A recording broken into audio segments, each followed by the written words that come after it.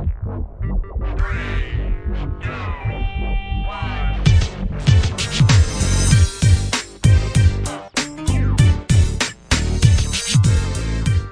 right, welcome once again to the Legion of Reason. I am your host, and for some reason this is, ignore the camera is not available for a moment. I'm just going to switch it over to the Skype. Oh boy. Okay. Something I forgot to do. Anyway, so we're back once again, and we have with us a special guest, Susan Gerbic, who is a skeptic extraordinaire, and we're going to talk about. We're going to tell us a little bit about yourself, Susan. Wow, what would you like to know? I have 3 cats. Oh, you only have 3 cats. Okay. So, no, I'm been around for a while. I've just been active in the skeptic community since about 2008, but I've been involved since 2002. And you've been, yeah. So we're going to talk about your personal history a little bit, because sure. I think it's really important that, when people are hearing, very few people have been skeptics all their lives, and it's very important to hear about people who have climbed out of that hole of credulity and into the realm of skepticism. It's not an easy thing, and I have to say, I've always been a science-oriented person. Even my teachers, when I was in elementary school, came to me all the time with questions. So, they knew that I was very, very scientifically minded, and but was I really skeptically minded at that time? I don't think so, because I really didn't understand skepticism. Understood science more, which is kind of a weird thing to say, because the two are very related, but you can be a scientist and be completely wacko. It is possible. I mean, Linus Pauling believed that vitamin C cured everything. But anyway, enough about me. We're not here for me. We want to hear your story, Susan, about what are the kinds of things that you believed early on, and how did you get out of that and start looking, hey, what is the evidence for these things? Well, I just want to say thank you again for having me on the show. I'm excited to be here. So I raised in Salinas, California, which is where I live today. It's beautiful here. And I was raised Southern Baptist. I should mention that I'm the youngest child of a youngest child, which means I really was raised with, my parents were like grandparents to me. I had no close relatives of any kind. I didn't have any real mentoring. I think I could state that being raised Southern Baptist in California was not the kind of Southern Baptist you would think of in the South of the United States. Yeah. We're a little more mellow. But, of course we believed in all the religious stuff. I didn't really know what to think. Let's put on our little time machine caps and go back in time a little bit and remember that this is the 1970s when I was growing up and went into high school. I'm 55 now. And we had no access to the internet. Obviously, it didn't exist. I didn't have mentors. I had no close friends that were, scientifically minded that I could ask questions of. I had access to a library. So that's about it. So if you're going to find a book on the paranormal, it's going to be a book on the paranormal in a library. We just didn't have a lot of access to things. So when I grew up as a Christian, you don't challenge your beliefs, obviously. And I eventually, in homeroom class, you have to say the Pledge of Allegiance in America. We pledge allegiance to the flag, yes, the United States of America, and to the Republic which stands. And my teacher did not say the under God part. And I said, Mr. Foreman, why did you not say the under God part? I think I was a senior in high school, so I was about 17. And he said, because I'm an atheist. Wow. And I'd never heard the word. Oh. I didn't know what that meant. If I'd heard it, I'd never heard of it in a context, so I looked it up. He said, it means I don't believe in God. So I started looking into it, and it kind of gelled with me because I was thinking, wait a minute, you cannot believe in a God? I mean, that's an option, because I'd never even occurred to me. Growing up as a Christian, I thought maybe I should, just wasn't feeling anything. I wasn't feeling anybody at the other end when you're praying. And so I just kind of looked into it and started going to the library and checking out books. There was a couple books, but not many. And I had to hide them from my mom. I actually literally had to hide it in the closet or under the mattress. I was afraid she would find out. It was like porn. If you found out she was an atheist, that would have been horrible. So I eventually kind of just slowly got out of it. So I became an atheist first. But all along, I was still believing in things like sun signs, Sasquatch, not Bigfoot, because Bigfoot, is different from Sasquatch. Sasquatch was more of a elite sounding word. It sounds like all academic and everything. Yeah. So I started that, and so I eventually got out of it by finding a Skeptical Inquirer magazine. Interesting. It's I've heard that before, that people of our generation that didn't know that they had the option to not believe because it was so ubiquitous in their environment. I don't think that's been the case up here, but California, it kind of seems to me that California is a bit less formal in terms of religion.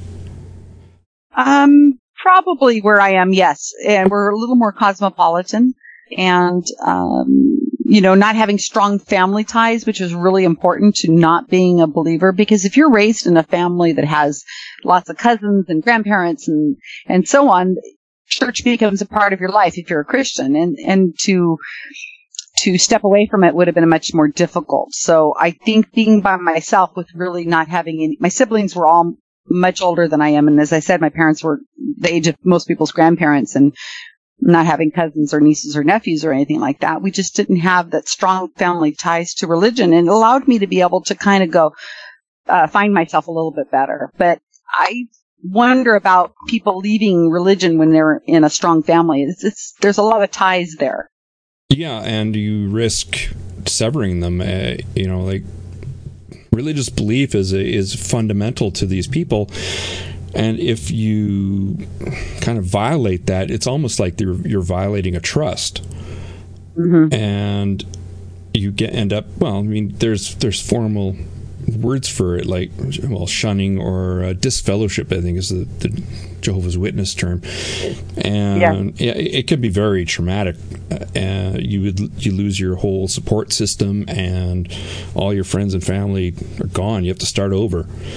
Mm-hmm. That's difficult for most people. Not all, absolutely, but for most. Me, it'd be, social media has allowed us to be able to find each other now, but at the time when I was growing up, there was absolutely no way of finding each other. What would you do? I'm surprised actually that more people are not of my age are not more credulous as far as the belief in the paranormal and that kind of thing, because we grew up not being able to challenge it. I mean, it was Twilight Zone on TV and all those other shows. There was no counter to it. It just was. Except for Ghosts Scooby-Doo existed. There was John Scooby-Doo. Howard managed to get away from it. I think we've done, our generation's done a pretty good job. Yeah, well, my mother reads Richard Dawkins, so it's. Oh, you're such a lucky man. Yeah, my mom would never have done anything like that. I grew up in a very secular household. No way. I definitely was fortunate in that I didn't grow up in a religious household at all. Same with me. Yeah, and so it was easy from our perspective, but which is why I when I talk with people who climbed out from that credulous belief, I'm in awe, because I don't know if I could. I really don't. I can't be sure. Well, one of the things I talk about a lot when I'm talking about the Wikipedia world is when I was growing up, I was really afraid of spontaneous human combustion. Mm-hmm. I don't know if you guys know what that is. Oh, yeah. But when you're growing up, you have no idea. How do you ask? You hear about these stories of people burning spontaneously walking down the street. There's no one to ask. There's nowhere to go. what are you going to do? Look at an encyclopedia? They didn't even talk about it there. So now with the advent of Wikipedia, we're able to put that information in there so people can actually have a place to find out, not just going to the World Wide Web, and just looking at. At least you have a place you can probably trust and get great information. We didn't have access to that anymore. We're seeing right now a generation of people who are growing up with Wikipedia because it's only been around since 2001. Mm-hmm. So people are just now graduating high school who have it's always been in their life.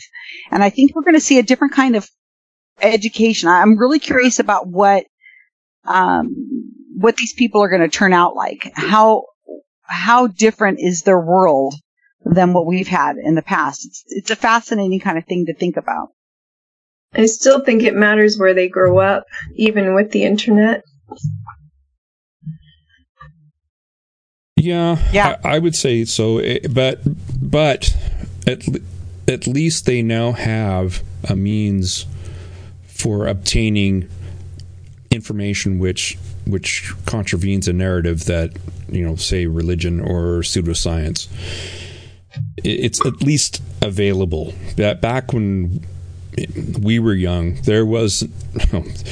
I remember in 1981 when I graduated high school, and the Sinclair ZX81 was the height of computer technology, which was a thing that you hooked up to your TV, which had a little keyboard-ish type thing. It's one of those keyboards. It's not like a normal keyboard, but it had it was really pathetic. And you programmed in BASIC, and all you could do was not much. Maybe no internet chat to at people. All. No, you could not do that. No. There was no internet. I remember coding BASIC just to do a simple quiz if then type thing. Yeah, Right. Well, I'm in Silicon Valley. I'm just at the south end of Silicon Valley. So I remember when Apple became out and Microsoft and all that. It's all in my backyard pretty much. And I can remember the first computers. My brother had one, and I was able to make a black screen with a little dot go up and down on it. And he said, "You programmed it." And I'm like, "I don't know what that means." He goes, "Oh, this is going to be big. This is going to be amazing." And I thought, "You are nuts."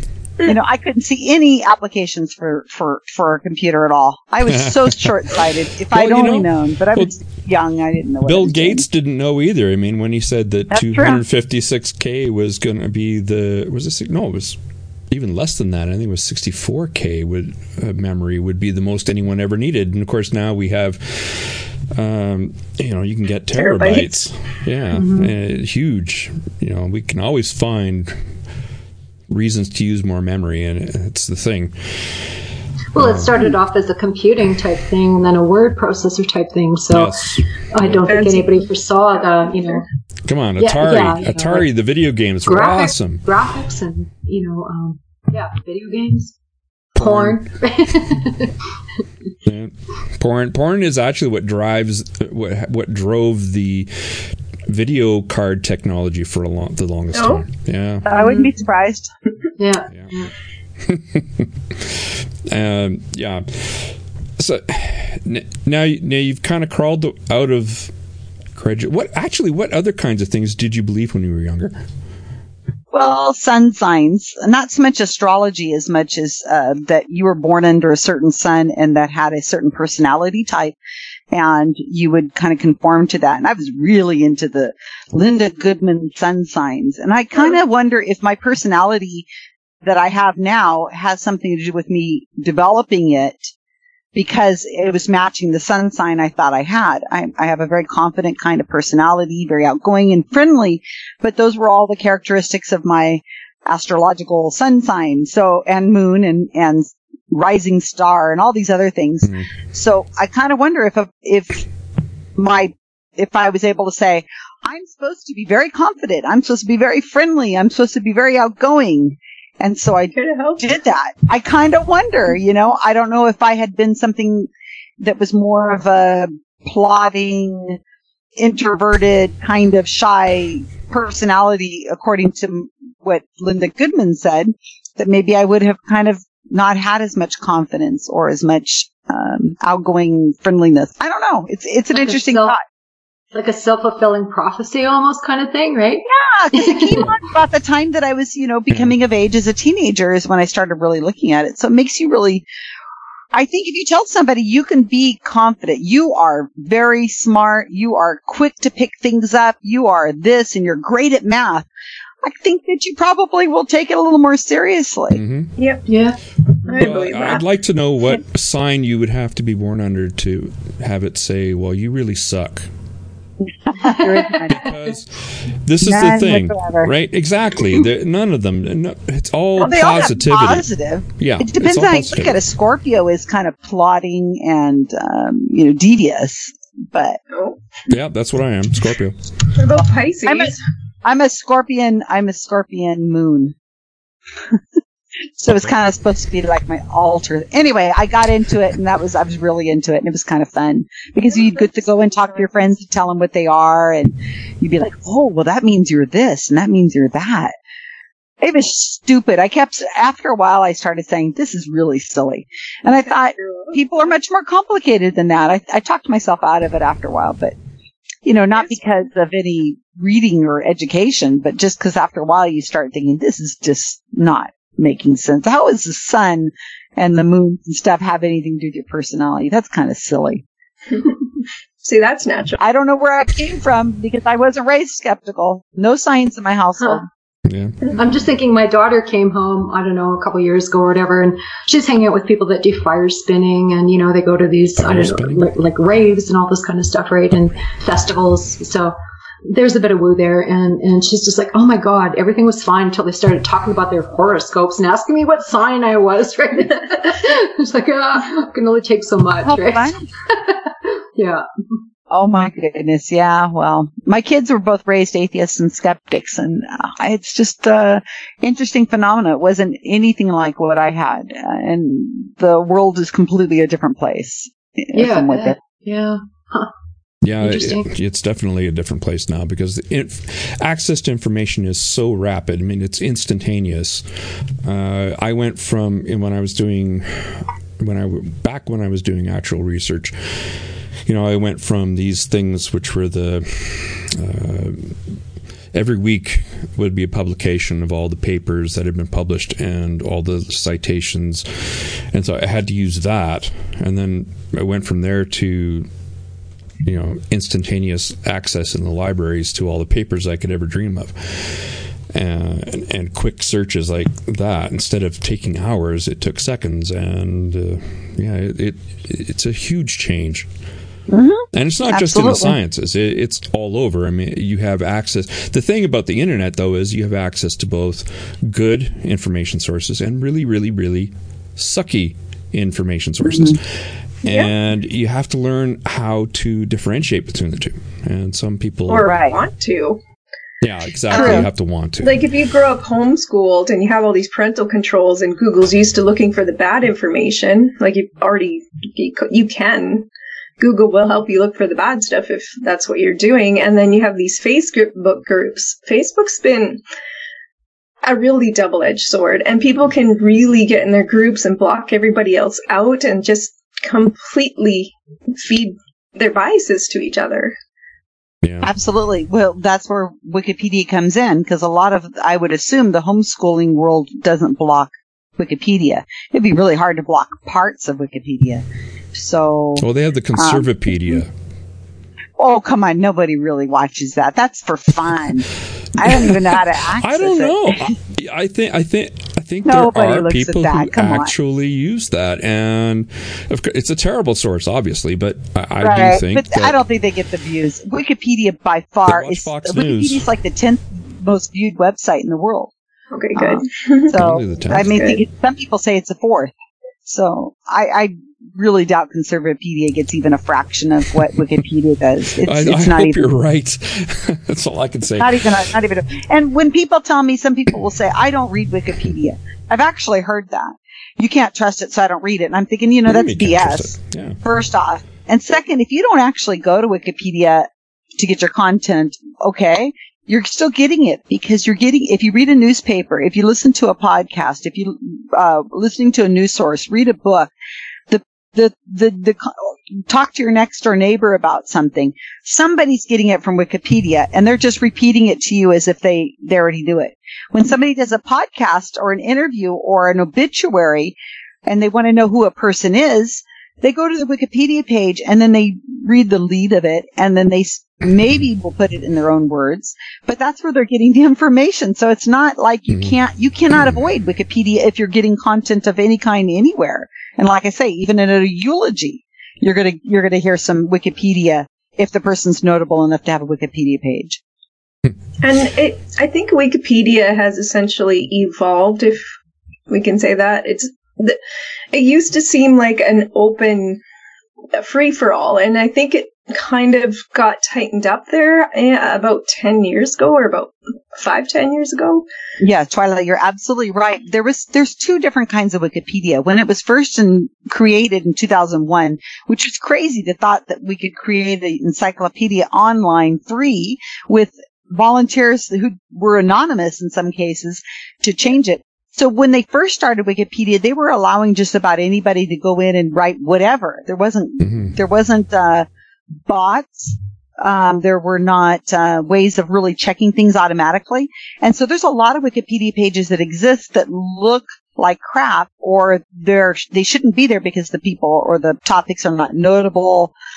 And then there's a new Wikipedia, and I'm not sure what year it would be, but you're right. It's been in the last maybe 10 years where when you try to make a Wikipedia page, you are going to get slammed down. There's going to be many, many eyes looking at something that you're creating. It's going to be taken down quickly. There's all sorts of different kinds of controls that they have that shows a page is being created new, and then they're able to delete it easy. So one of the things GSOW does is we find a lot of those old Wikipedia pages that existed in the beginning, and we correct them. And that's what we did with like spontaneous human combustion, facilitated communication, a lot of different things. They existed and nobody was editing them, but we were able to go in and clean them up, and still they're getting tons of views, thousands of views, millions in some cases. I really commend the skeptical community for being, I think, a driver behind that. Mm-hmm. Yeah, I didn't start Wikipedia editing until 2008 because Tim Farley told me on a cruise, he said, skeptics really should have this. And I thought, oh, that's a really good idea. And so I tried to learn how to edit Wikipedia and I failed. It was horrible. The training was non-existent. The people were rude and brisk. It was horrible. And so I tried joining editing teams. It was just, the instructions were unreadable. And so I slowly started making my own training as people started coming to me saying, I'd like to help out. I'd like to do that. So now we do all our own training, and all the training is created. I created all the training. They have lessons that people go through. And for some reason, somehow people get through training, and when they're all done, they go, oh my gosh, I know a lot, and you're like, wow, somehow or other we managed to do that. And they come out, when they come out of my training, which takes months to train, by the way, it's, they're a well-rounded editor. They don't know everything, but they know how to ask questions, and they have a huge team of people in the secret cabal. That's where they're put on Facebook to ask questions of, and we are constantly training each other. So the people who come out of my training I would put them up against anybody coming out of Wikipedia editing at all, except maybe some of the more senior people. They're awesome. My team are fantastic, and they've got the backs of, they've got it all down. I'm really impressed with my team. And I'm impressed that you put that together, so thank you. Oh, it was kind of by default, because there wasn't anything that I could find, so I wanted things that were done easily. And one of the things I've done is I've not learned the jargon. I'm not technically I am a Wikipedia editor. I've got lots and lots of edits I can do. I guess I'd be considered a senior editor, but I do not know the ins and outs of Wikipedia. I don't speak Wikipedian, which is one of those things that they do. And that's one of the reasons why I think it's harmful that the way Wikipedia runs is they speak to you like you're an idiot, or they talk to you like you speak that language.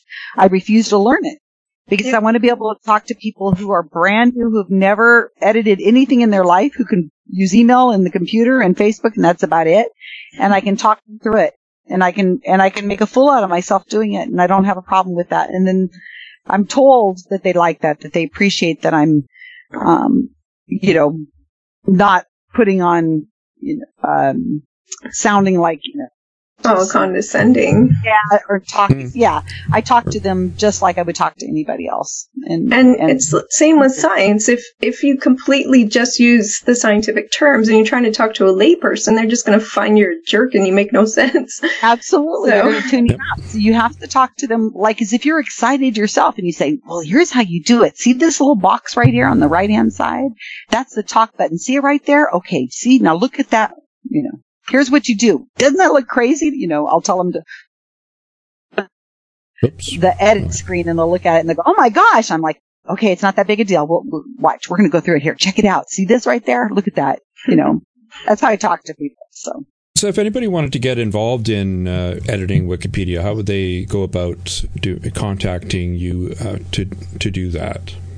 To join the team? Mm-hmm. Yes. Well, I try not to give too much information, only because I want people who are good at finding things on their own and not worried about having everything handed to them. But generally what I'm doing is everything happens over Facebook. So if you're not on Facebook, sorry. We've not found any other way to organize our group without using Facebook, and it is the best out there right now. So we are on a secret cabal. So I need a friend request. I need a private message from you that gives me your email. You need to open up a Wikipedia user account, and I want to know how you found out about us. And then you're in. I can get you started within 10 minutes of you coming along. I have training. All the training is on a Google document. I give you the Google document. You can go through the training at whatever speed you want to. You have a private trainer that will assist you the entire way through. It's usually me. And you have assignments. You start off with the very basic assignments, and you move to rewriting a Wikipedia page. It takes several months. Some people have done it in weeks, and some people take it in a year. But it's average about 3 months to finish training. So what kind of pages have you personally edited? Oh, wow. Well, we keep track of everything that we've edited. The team has just added its 666th page, by the way. Awesome. Cool. Yeah, last night. Go Beast. It's kind of fun. So the last page our team did was therapeutic effect. And we made that live on the 20th. We keep track of every page that we've written or every page we've rewritten. Nice. And we have documents and Excel sheets and stuff like that. And so I'm able to track all those views. Every time a page is hit on, we're able to see how many page views that is. And this is how we can see if our team is actually doing anything. And our team, let me give you the correct number. So of those 666 pages, as of this morning, those 666 pages have hit 28,916,258 page views. So that's how we know we're doing something. Those pages are being accessed. We may never know if people are getting changing their minds or anything out of it, but they're obviously viewing these pages. Personally, I've done 42 pages, I think. And I make edits all the time. I'm 45 pages. I make edits all the time, but I spend the majority of my time actually training and doing outreach like I'm doing with you right now, writing articles. I do a lot of off of Wikipedia writing articles. I interview people. I love to interview and meet new people. But I'm all over the board as far as what I do. We tend to do a lot of biographies. I've got a category for Canada. Let me see. And you do public speaking as well. Yes, and I love doing that. Yeah. It's because I'm a Leo with a rising sun in Scorpio. Whatever. Yeah. I've never been afraid of getting on stage and talking. So we've done 27 pages that we can call Canadian. It's under that category. And we've been translating a lot into French because I have one editor. His name's Robin Canton, and he is in Montreal. So when he writes a page in English, he translates it into French. Awesome. So this is one of the things that GSOW does that nobody else does, is that we are multilingual. We understand the importance of having, educating people in languages other than English, because most projects focus on a language. And I don't think anybody's attempted anything like this. The other reason why we're unique is because we actually train and we motivate, and we're on Facebook. But we've done a bunch of pages. Nathan Phelps, Oliver Bernard, who's a pharmacist there, and Timothy Caulfield. Oh yeah. William B. Davis. Actor. Alan. Oh my God. Van de Ver. I'm going to say it. No, Ariel Finster, Barry Beierstein, David Harp, Indre Voscantes, James Alcott. James Fell. Those are all Canadian people. We've been doing a lot of things with the Office for Science and Society over there in Quebec, at McGill University. We've been working on a lot of pages concerning them because those people are hot. They're doing a lot of great stuff right now. Okay, let's move on to Operation Bumblebee. Oh, you want to know about this? Yes, absolutely. We got to hear about Operation Bumblebee. Well, we've actually done a first. May I just ask a quick question? Oh. Do you mind? Is it in some cases kind of like playing whack-a-mole? Because I was sat next to a person on an airplane who worked for Wikipedia, and we just happened to shoot the shit, and he said, I can't remember if it was Scientologists or like followers of Deepak Chopra that were just a pain in the ass, right? That were, editing pages and putting up nonsense. And this is maybe 3 years ago. So, do you find your edits challenged? Almost never. Okay. If we are challenged, it's usually by another Wikipedia editor who's probably a skeptic also. The people who are in the paranormal community, yes, Deepak Chopra, Rupert Sheldrake and them, they're a pain in the ass. But most of the time, they don't follow the rules really well. They're not very good at evidence and rule following. So they tend to get banned pretty easily. They make very, very obvious mistakes. And they're general Wikipedia editors who do most of the work. GSOW is just a very small team. There's 128 of us right now.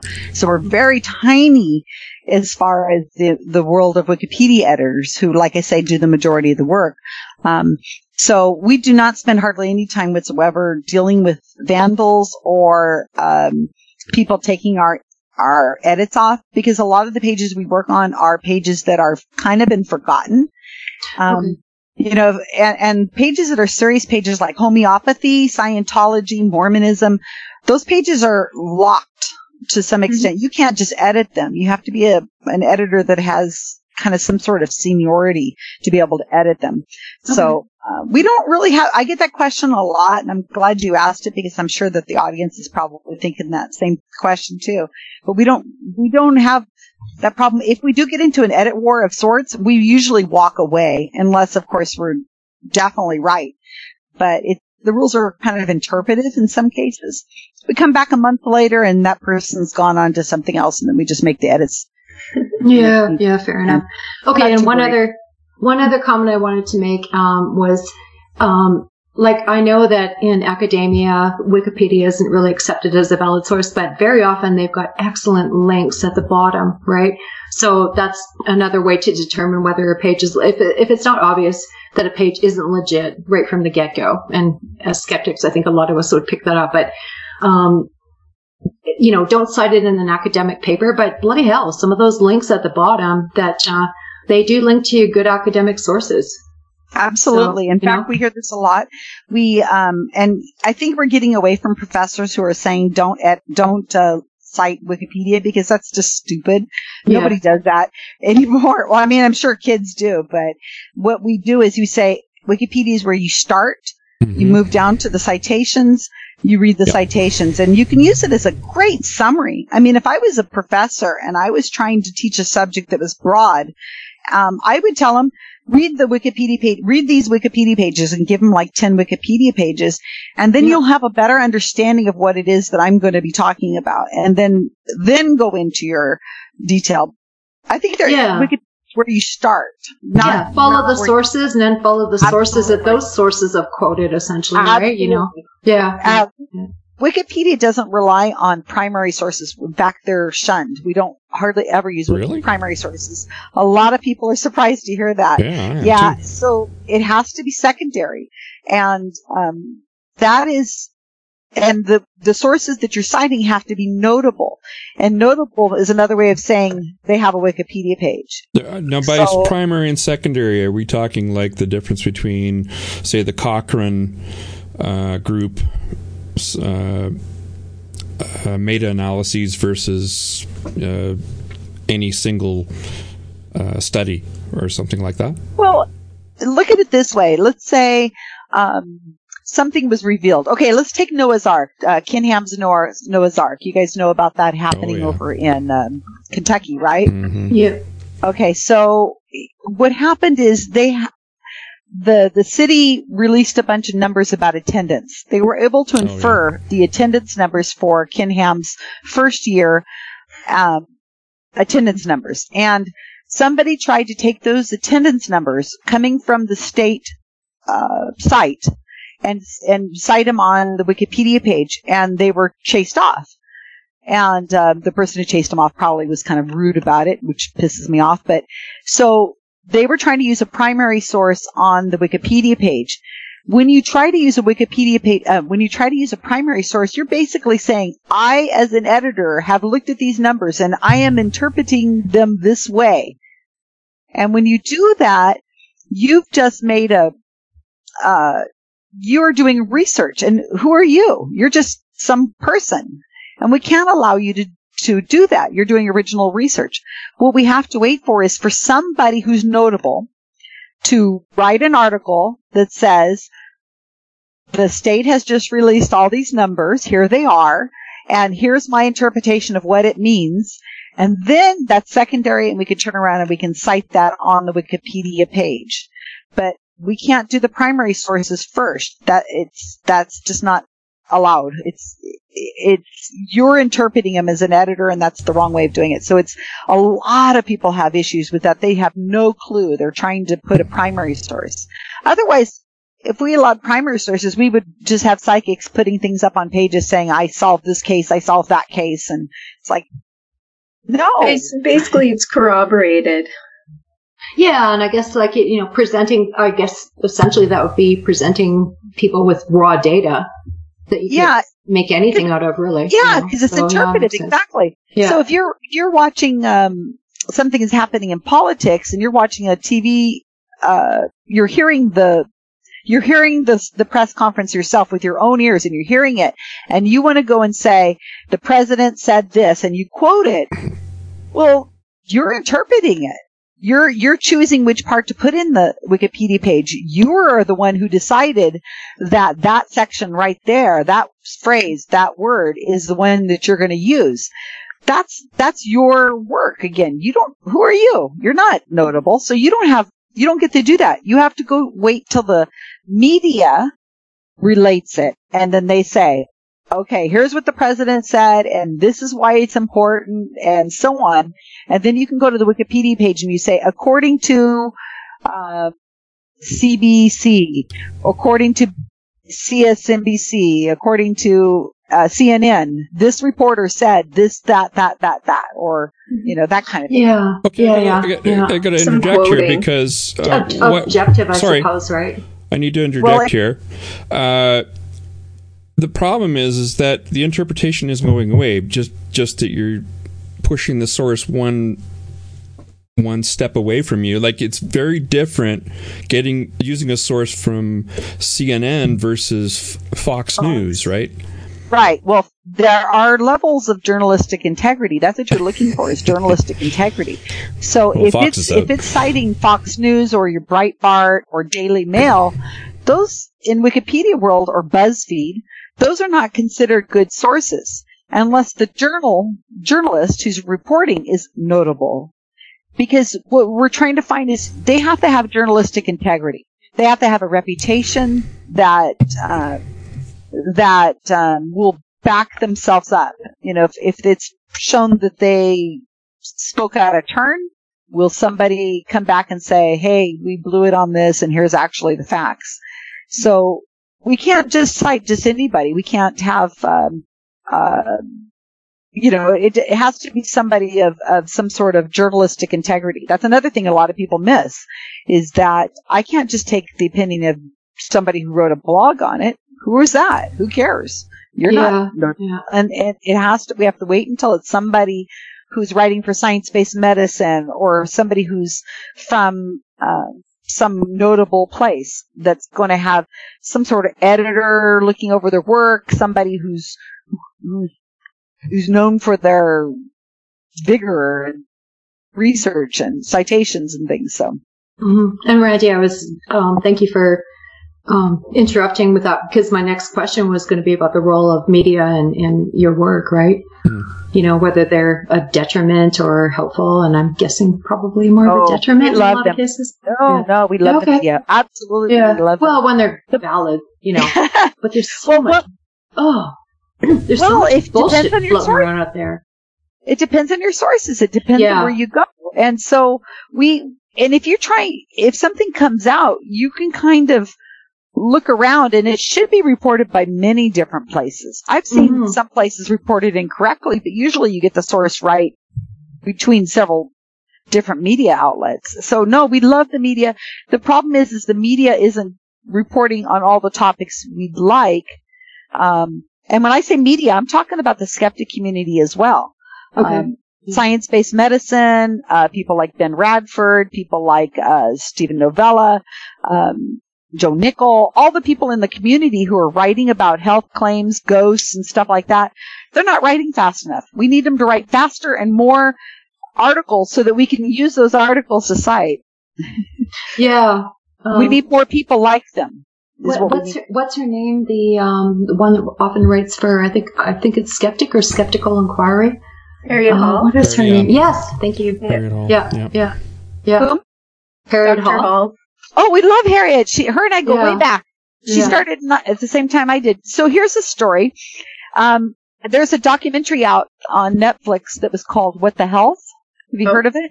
No, I haven't. It's a vegan documentary that says that all meat is bad, and you know, it's they didn't have any science in it whatsoever.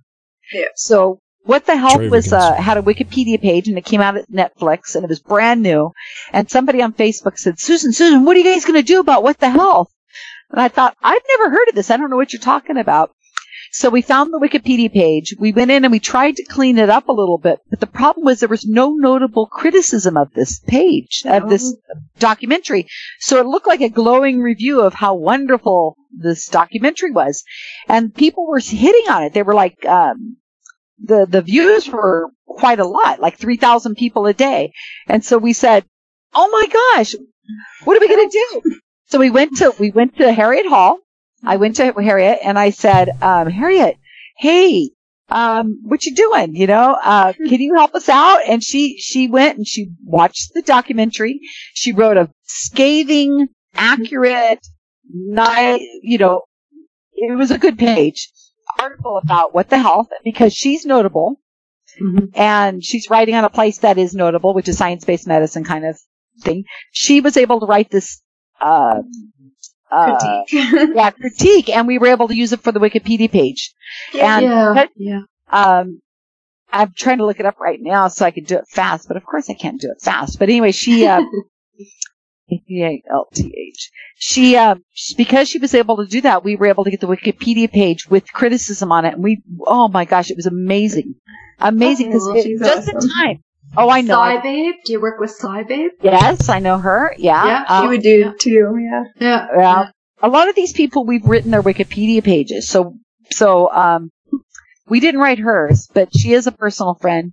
The What the Health has, since we created this about a year ago, gosh, this August it'll be a year, I think. It's already had 500,000 page views. Oh, wow. And if we had not got criticism on that page, that would have been 500,000 page views of people looking at just, oh, this documentary is amazing. It's so wonderful. Yeah, we were able to go to Harriet Hall and say, please, could you write something? She told me, Susan, you owe me two hours of my life. That was horrible. That's not bad. Yeah, I was going to say. But that was awful. It was awful to have to watch. Oh, the documentary was awful. I thought it took her 2 hours to watch it. No. Okay, She says the documentary was almost 2 hours. She says, oh my God, it was awful. So, yeah. So, but yeah, so we have to find people like the Babe and Harriet Hall and Timothy Caulfield and all these people and try to get them to make sure, if we can get them to have a Wikipedia page, of course we have standards we have to hit. If we can give them a Wikipedia page, then now they're notable. And that means that when they write something, now it's possible to use on a citation as long as it's within their expertise. So I can write, I can't write about something, I'm notable because I have a Wikipedia page, but I can't write something about what the health because I don't have a medical degree. But I'm considered kind of I'm kind of an expert on psychics. So if I write something up on a psychic, then it could be used on a Wikipedia page. So that's where we're doing. We're changing Wikipedia slowly but surely by leveraging expertise. Yeah, and we're no, that's fine. But we're trying not to. But we have to follow the rules. We're absolutely transparent in following all the rules. But we're doing it, and that's what we're doing to try to make these Wikipedia pages correct. Yeah, with actual expertise explaining why it might be good or might be bad. Absolutely. Because if we don't have that on there, what are people getting? Yeah. Well, they get a one-sided view of things, which is like Fox News. Absolutely. Yeah. So what we'll do, we did facilitated communication. In fact, that's one of the projects I'm working on right now is facilitated communication. But we went into that page and we put the case studies. We put what the facilitated communication, which is a pseudoscience, we put down what their best argument is for why it works, and then we put rebuttals to why it doesn't work, from notable experts. Same thing with spontaneous human combustion. We went right onto the page and we said, this case was reported, this police case was in the newspaper. It was reported as spontaneous human combustion. Now, most of the time they would have left it at that and walked away. But we found notable experts who looked into the case and we were able to put right underneath it and say, and here's what we found out. Here's what the notable experts found out after they did some research on it. Same thing with ghosts. Same thing with, UFOs. If we just put up what's in the news about a UFO, we're only telling half the story. You have to follow it up with a notable article that says, okay, it looked like a UFO. All these reports came in that looked like a UFO. Here's what we really think happened. And people who read the Wikipedia page will go, oh, that's interesting. Oh, okay. That makes sense now. I understand now. I was only getting one side of the story when I was watching the YouTube video. Now I understand. Awesome. Yeah, so that's the thing. Like, people put forward a point of view, and if that's the only point of view, disaster strikes. Right. Yeah. Okay. Now let's go to Operation Bumblebee. Bumblebee. Yes. Okay, so I've been researching psychics for a long time. That's how I actually kind of my first foray into the skeptic community was through just kind of, they used to have something called the James Randi Educational Foundation Forum. Twyla, you probably remember that. Very much. I chased anti-vaxxers off of there. Oh, wonderful. Okay, so the forum was a lot of fun. It was before Facebook, where we were able, it was like, kind of like a Facebook where we were able to talk and get to know each other. So there was a man on there named Robert Lancaster. Oh yeah, he's wonderful. Oh, he's amazing. I've seen him saw him last year actually, by the way. Aww. And he started working on Sylvia Brown, and he kept asking for help. And that's how I found that JREF. That's how I found it in the first place, because they were talking about her, and I was so mad. I'd seen her on Montel Williams. I was like, oh my God, people are eating this up. It's so ridiculous. You watch Montel Sylvia Williams? Brown, and I found the JREF page. I found the James Randi page, and on it, and of course this doesn't exist anymore, but they had challenged her, and she had agreed, but she hadn't agreed on a date, and they're like, here's her response since. You click the button, it was crickets. Oh my God. I had to find out more about these people. It was wonderful. Oh, I'm so glad to hear your story. I'm going to tell Robert when I see him. I got to ask, Twyla, what were you doing watching Montel Williams? I was pregnant. I was at home. What? It was 2003, and I'd had my daughter, and I was on maternity leave, and I just, I'm used to working 2 and 3 jobs at a time. I never watched daytime television before. I was incredulous. I was like, they let her say that? Like, this is ridiculous. I was so stupid. That's how I got hooked on the O.J. Simpson trial. I was home after, I don't know if I was sick or something, but you're just laying there and you're going, what the heck is going on? Why is that Bronco driving so slowly? Wait, who's O.J. Simpson? And then you get hooked. When my daughter was baby, I would watch Jerry Springer. Oh. And one of my friends said, why she loved to watch it. She just hate watching almost, right?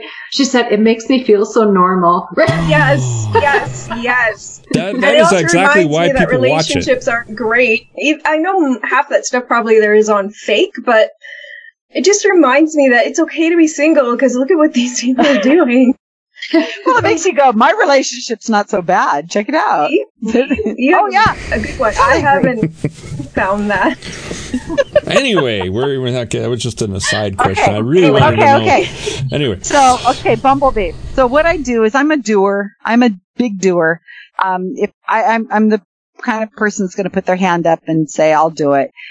Or I will try to find somebody to do it. But so I can't stand being around people who are always saying, oh, somebody should do something, blah, blah, blah. It drives me like wild. So nobody was really doing anything about psychics that much. I mean, a little bit. And my boyfriend is Mark Edward, who's a mentalist and an expert on psychics. Nice. So anyway, Mark Edward and I did a lot of different things with psychics. It was a perfect match because he's an expert on psychics and I was fascinated by psychics. And he started calling them grief vampires, by the way. So we're trying to get that to get more in the lexicon. Grief vampires. People who prey on your grief. Yeah. So Facebook is an amazing tool. I don't know if you guys have found this, but it is freaking awesome. So what we did with Operation Bumblebee, let me try to think of which one Bumblebee was. That was Chip Coffee, right? Yeah. So we've done about 4 or 5 operations now. What we've been doing is we will create fake Facebook pages for people. We will run them as if they're real. They have no contact with the Skeptic pages. They're all in a separate little world with separate names, with separate cat videos, and they check in at Starbucks and they go to the movies and they sit there and interact with each other. Now, the people who are running these Facebook pages could be all over the world, but they pretend to be cousins or friends or, that they've known each other since high school or whatever. And they have real conversations, even though they're fake. Mm-hmm. So we've done this. I have many, many of these pages. They're going along talking about their day and, arguments they had with their husband and, sharing Deepak Chopra memes and then what will happen is we'll pick out a target. We'll pick out some psychic somewhere that we want to go visit. We want to go and attend their show. Oh. And what will happen is we'll say, okay, January 1st, we're going to go see this show. And so about December, we'll start a narrative where we're talking amongst ourselves. Maybe one of the characters is starting to have dreams about their brother, sister, whatever. And people will say, oh, yeah, brother was the nicest person. I just loved him. Or, your son, he was such a sweetheart. I remember when he wanted to open an ice cream store and he loved strawberry ice cream. I remember him so fondly. And it's, and then the mother will say, so we're creating narratives. They're fake, totally fake. And it goes on. It goes on as long as it needs to go on, and it accumulates over time until it comes to a halt right about the time they're going to go see the psychic. So somewhere in there, they will have friended the psychic. They will have tagged the psychic. All the time in the background, the pages are locked down. So they're just being created, but they're all closed. So nobody else can see them. But over time, they're building the story and they tag the psychic. Then they open up the pages so that the psychic can see. And they'll say, this came across my page today, or my friend told me about this psychic chip coffee, or whomever our target is. And we tag them. And then maybe somebody will send them a private message. We're trying to shove the fake Facebook page under their nose. We're trying to say, we're coming to your show. Here's our story. Here's what we want to hear. So, what happens is we're trying to get the psychic caught in a hot read. Mm-hmm. We're trying to go to the show and have the psychic look at those Facebook pages and read off what's on those Facebook pages. And then we're recording, obviously, audio or whatever. And then we're going to be able to not say anything at the time. We're able to leave the venue and we're able to look at the transcripts and so on and see if they got the information from the Facebook page. Okay, now, so here's the important part.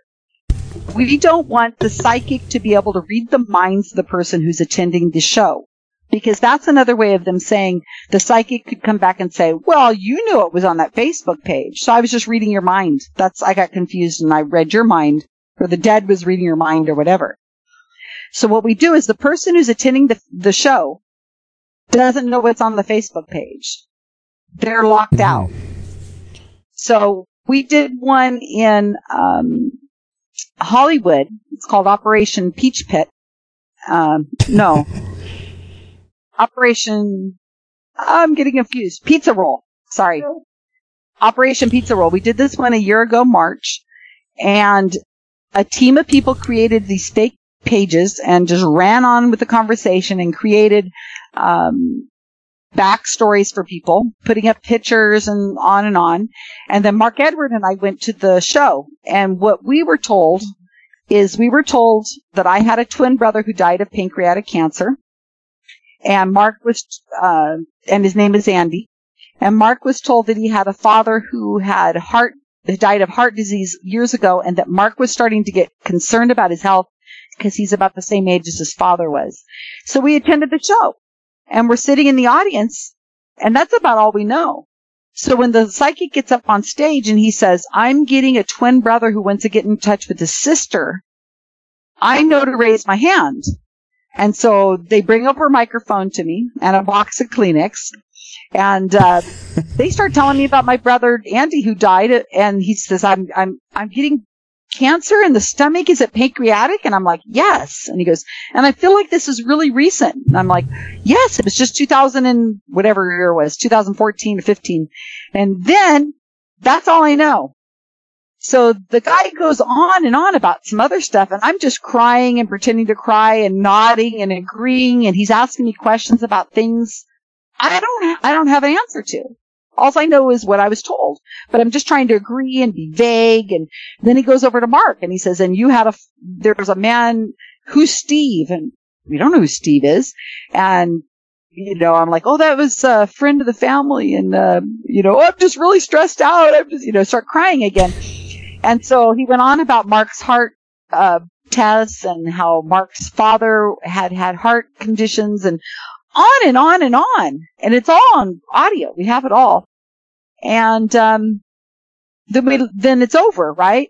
So we're able to text the people on the crew. We're texting them from the audience that know what's on the page, and we're like, who's Buddy? Who's Steve? Who quit smoking? Who's this? And they're like, oh, that was your brother. So the only person who could have gotten that, the only way that psychic could have gotten it is if he saw the Facebook page. There's no way, because we didn't even know. And the people who added it to the Facebook page, some of them were in Australia. I mean, we're in Hollywood. Is he reading the minds of people from Australia? So anyway, we got this one guy dead to rights, and he's Operation Pizza Roll. We haven't named his name yet because he's there's a New York Times article that's coming out on it, and he's exposing it.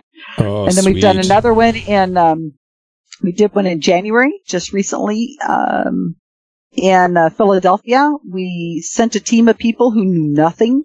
They were 6 friends, and we had them all involved in relationships with each other. And somebody had once been in a relationship, and now that they haven't seen each other in a year, they went and they had a blast. They had so much fun, and they went and attended the show, knowing barely anything, and they didn't get called on at all. But so sometimes you get hit, and sometimes you don't. But we got one, we caught him on a hot read big time. But that's what we did with Operation Bumblebee, is we went to a Chip Coffee show, but we didn't catch him in a hot read. He did read us, but he read cold reading. He went through us and read what we had told the audience members around us. We said, I'm here to see my little boy, and we made up stuff, and he read all that. So he got all the information he could from just things we had said at the venue.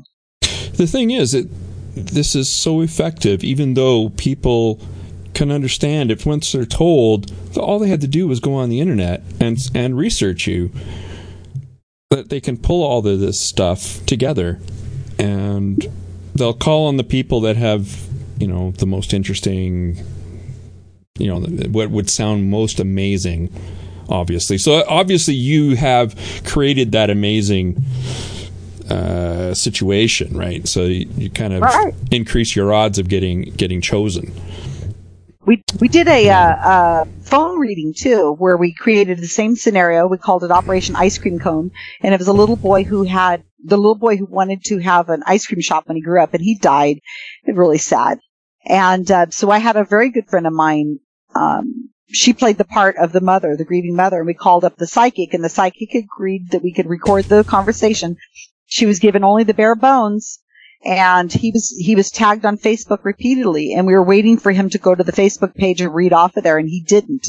But he told her the most BS stuff. She's not even a mom, and he was going on about her child and, how he used to ride BMX bikes, and it was so much BS, but he didn't read the Facebook page. But we caught him in total cold reading. Yeah. Yeah, well, they're playing the odds, right? I mean, most kids have BMX bikes these days. And he's 13 when he died. What are you going to do? Yeah. And she had to make up a reason for his death. That was really kind of funny because she didn't even know what he died of. We told her, we said, your child died at 13, but we never did say why he died. We've never mentioned how he died. So she said he got hit in the head with a baseball at a game. Oh, wow. She just made it something, That's a little too specific. That's a mistake. That's what my notes it was at whenever the psychic was telling her, and he didn't know how his child died, so that's another tell. How did he not know how he died? Funny that. Yeah, So we've done several of these. So we're awesome. on, and I recruit people from all over the world to do this. So I mean, if you guys or viewers want to do it, I mean, it's fun. It's time consuming because you've got to make these characters and you got to run with them, and it's tedious because you got to have conversations with each other, and then you pick out a show. We go to the show. I raise the money from within the community to go to these shows because we want to get the VIP tickets. That's another thing skeptics do is they sit in the back. You're not going to get called on. They want the people with money. You got to sit in the front. You got to sit right up there in the first couple rows, and you got to look like you got some money. They're trying to hook you. So yeah, I recently it's a different situation, but I recently got a call from some scammers that are from CRA, which is the equivalent of the Canadian equivalent of the Internal Revenue Agency in the U.S. And I made a mistake. I made a mistake in my script. I used an address which was very easily identifiable, unfortunately, in Calgary. Was the Calgary Saddle Dome, which is where the local professional hockey team, the Calgary Flames, plays, and that busted me. So that live and learn, right? Live and learn. I had them. Oh, I had them going. I had a whole script. I had a fake social insurance number. I had the whole thing. Damn. You got to do it again. Yeah, You've got another opportunity. Next needs time. to go viral. Not just because it's funny, because it's a bit of you presented a warning, basically. This person scam by the shit. Report back on that.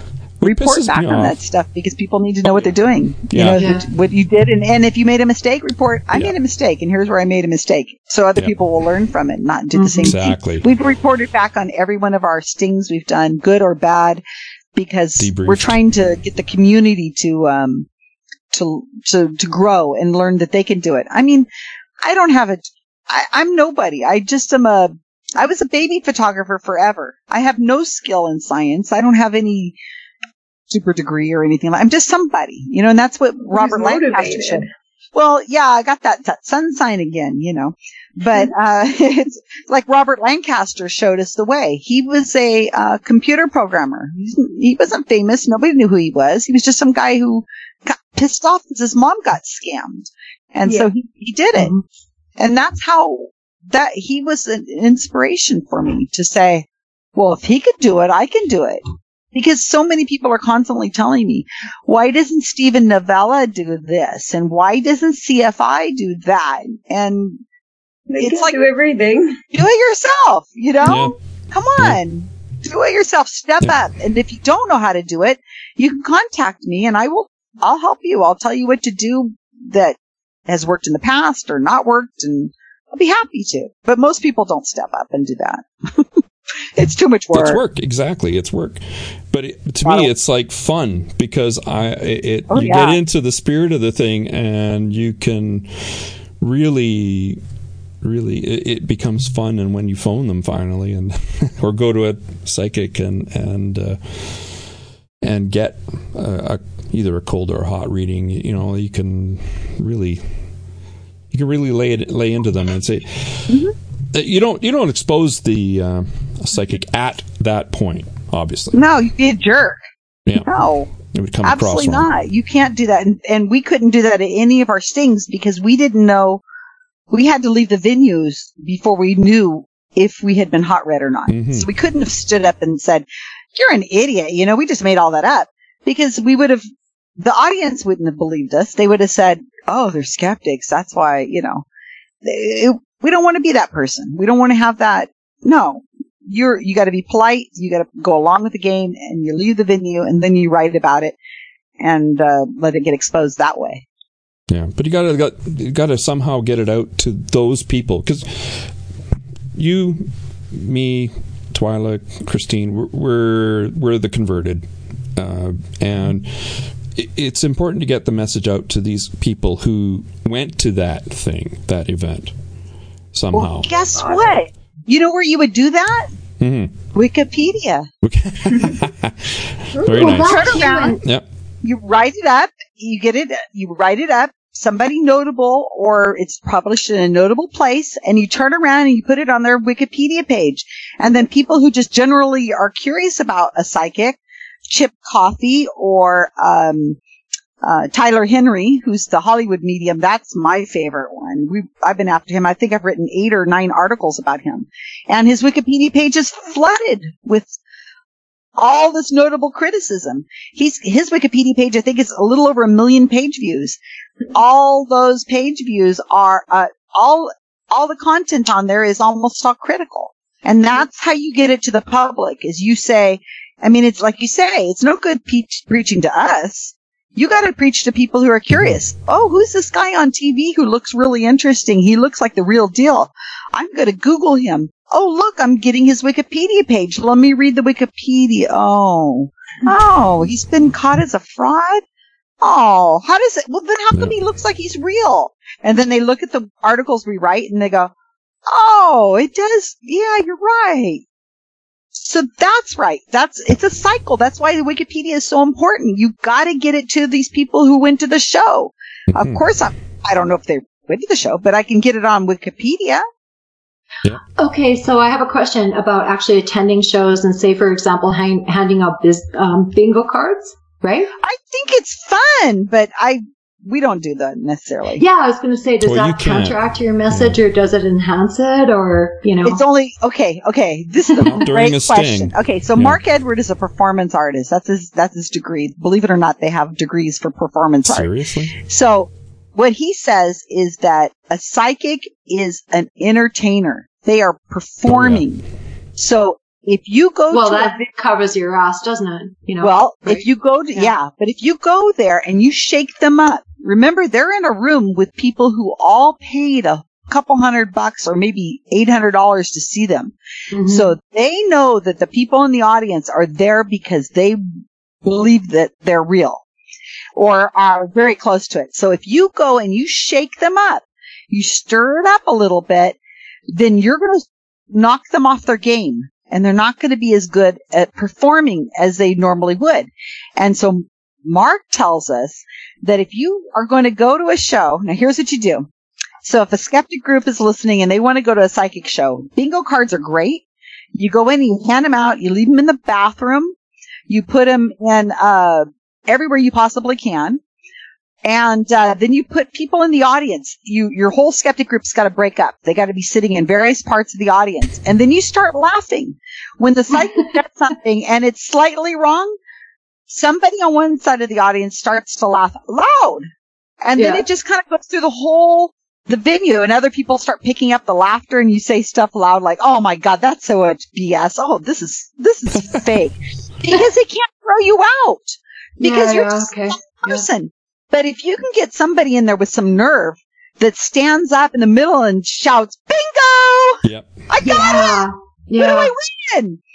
And then everybody looks at them like, "What are you talking about?" You know, and they're like, "I got it. Look at my card. It's all right." You know, if you could get somebody who has the nerve to do that, the laughter would be incredible. And especially if you could get somebody naive to buy into it and play the game, right? Play the game better, but you win a free car. But if you do that, the psychic is just going to be rattled. And we've done this in many cases because we don't only do stings, we do these other things. But you're not going to, if you attack the intelligence of the audience, you're not going to get anywhere. Right. You're only going to be pissed off. The psychic is going to, the audience is going to side to the psychic, because look, like I said, they paid $600 to attend, and now you're ruining their evening. You're calling God? How dare you? But they know it's just fun. But if you can get the psychic a little rattled, they're not going to probably use some of the tricks they normally would use because they know that there's skeptics in the audience and so on. But we've done that many times with different psychics, and it's fun. Oh my God. But you have to approach it as if you're you have to approach it in a sly way. Otherwise, it's just going to throw you out. And nobody wants to, no, especially since you've paid $600 to get in there too. I mean, come on. Shit, that's a lot. Yeah. Yeah, just a lot. Sacrificing money for the cause. Because I think that's part of it too, is to make the, cost prohibitive, for anybody to attend. They therefore, diffuse criticism, right? Absolutely. Yeah. But you know what? Our skeptic community is very generous. And if you go on Facebook and you say, "I'm going to do a sting," which is what I've done, and I say, "I'm going to do a psychic sting. I need money from you all. And I only want nothing more than $10.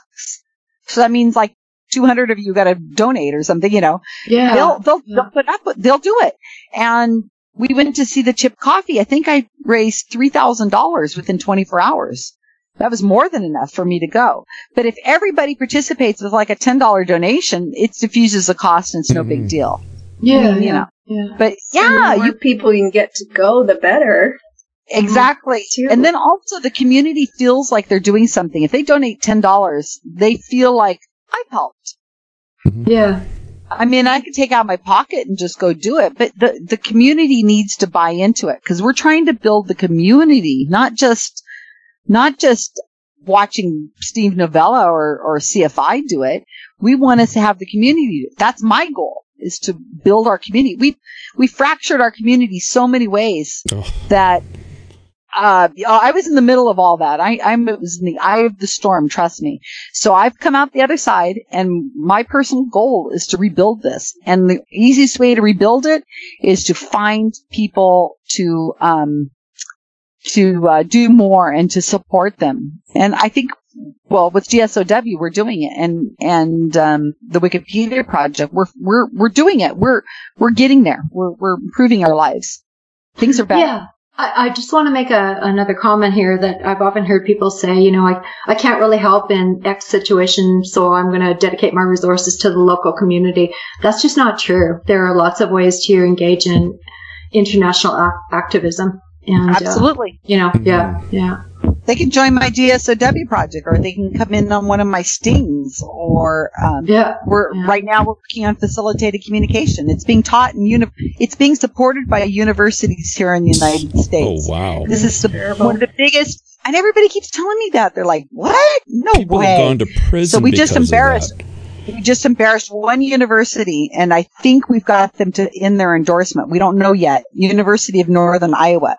We're not sure if they went from, we're going to throw number 6 workshop next summer. If you'd like to participate and kind of have some, we'll include you in the meetings, that'd be fine. But we're going to do our 6 workshops supporting facilitated communication.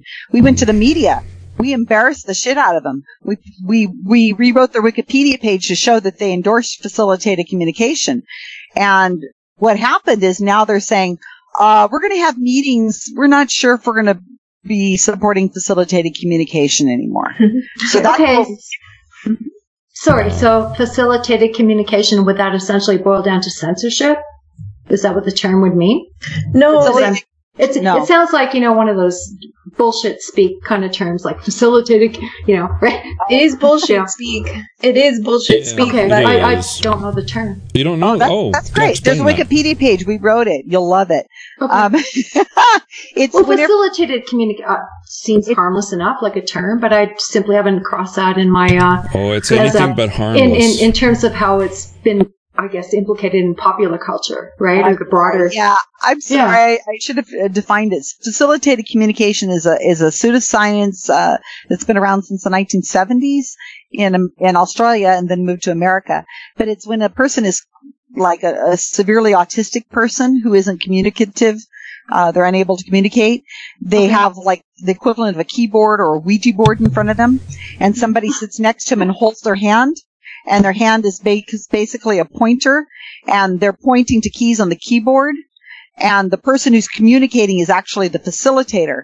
The person who's locked in, the person who can't communicate, is just a pointer. It's like a pencil. Yeah, okay, I see what you mean. Okay, okay. Basically, whatever gets typed controlled by the communicator. It's facilitated, literally. Well, and I'm sorry to be picky, but there's quite a difference between inputting stuff into your keyboard versus a Ouija board, right? Well, it's pretty much the same though, because the person that's holding the hand goes where they want. Sometimes it's not the hand. Sometimes it's just eyes. Can't really guide them. Half the time they're not even looking at the keyboard. They're not even looking at the keyboard. So how are they pointing at it? Yeah, how do they know? Yeah, Twyla's exactly Sorry, right. I've never heard of this shit. Oh, really? No, it's terrible. I'm glad it's vile. It's horrible because they pull at the parents' heartstrings again. They want to talk to their child. They want to hear good things about themselves or how the kid's life is and all that. And so they're taking advantage of these parents and basically telling them what they want to hear. Yeah. Well, they tell them that they're just locked in, a locked-in syndrome, when in reality it is severe mental damage or severe brain damage. They're saying locked in. They're saying locked in. They're not locked in. They're not locked in. They're unable to facilitate language. If they could type, they wouldn't type that. They would type gibberish because they wouldn't probably know the language even because they're incapable of learning it. Yeah. Exactly. They've had people in comas that they're typing. They're saying that the person's twitching. And so the person's in a vegetated state. And they somebody holds their hand. And then they say that the person in the coma is typing. It's like, what? Yeah, it's the nonsense. Person's eyes are closed, Yeah. But they're really related to psychics, like Twyla said. Mm-hmm. It is something that the parents, it's a desperate plea to get in touch with the child, or a family member, and exactly the same way the psychics are. And so they're willing to use any kind of means possible. And so I'm just using the steps that I learned in dealing with psychics. We've moved it to facilitated communication, and we're trying to end government support of it. And there's pockets of it still happening. Yeah, people have actually been imprisoned because they were accused of sexual assault via facilitated communication. It's insane. Oh yeah, people are the children are accusing somebody of sexually assaulting them. Yes. Because it's an education system, the facilitator has to report that the child has accused their parent of abusing them. So the court comes in, the police come in, and they take the parent out of the situation, or they take the child out of the situation. There's people going to jail for this, and there's no abuse. It's the same thing as the McMartin preschool situation. Do you guys remember that with the devil Satanist worshipers in the preschool in LA? I don't know about that, but I remember the satanic panic from the 80s. Yeah, exactly the same thing. They said the children were saying that they had been abused. Well, they had tunnels under the children. Supposedly were flying to the moon. Giraffes were visiting them. All sorts of ridiculous stuff. But yet they keyed into the satanic stuff. And people went to jail. People went to jail for a year or more, and their lives and reputations and savings were depleted because of these. And it's facilitated communication of sorts. It's except that it's a child. They interviewed a child, and they led the child. They're watching the videos these days, and they're watching the videos of the police leading the child. They got like a 5-year-old in a room saying, "You can't see your mom until you tell me." Oh wow! Where he touched you? Where did he touch you? And they're like, "Mommy! Why are you talking for your mom? Are you afraid of Daddy? What has Daddy been doing to you?" So this is leading question stuff that leading question, and the child's scared. They don't know. Worse, it's coercion. Yeah, it's horrible. It's horrible, absolutely. But this is happening, you guys. I mean, this hasn't gone away, and we need to put a button on it, and we have to be specific, and we have to say.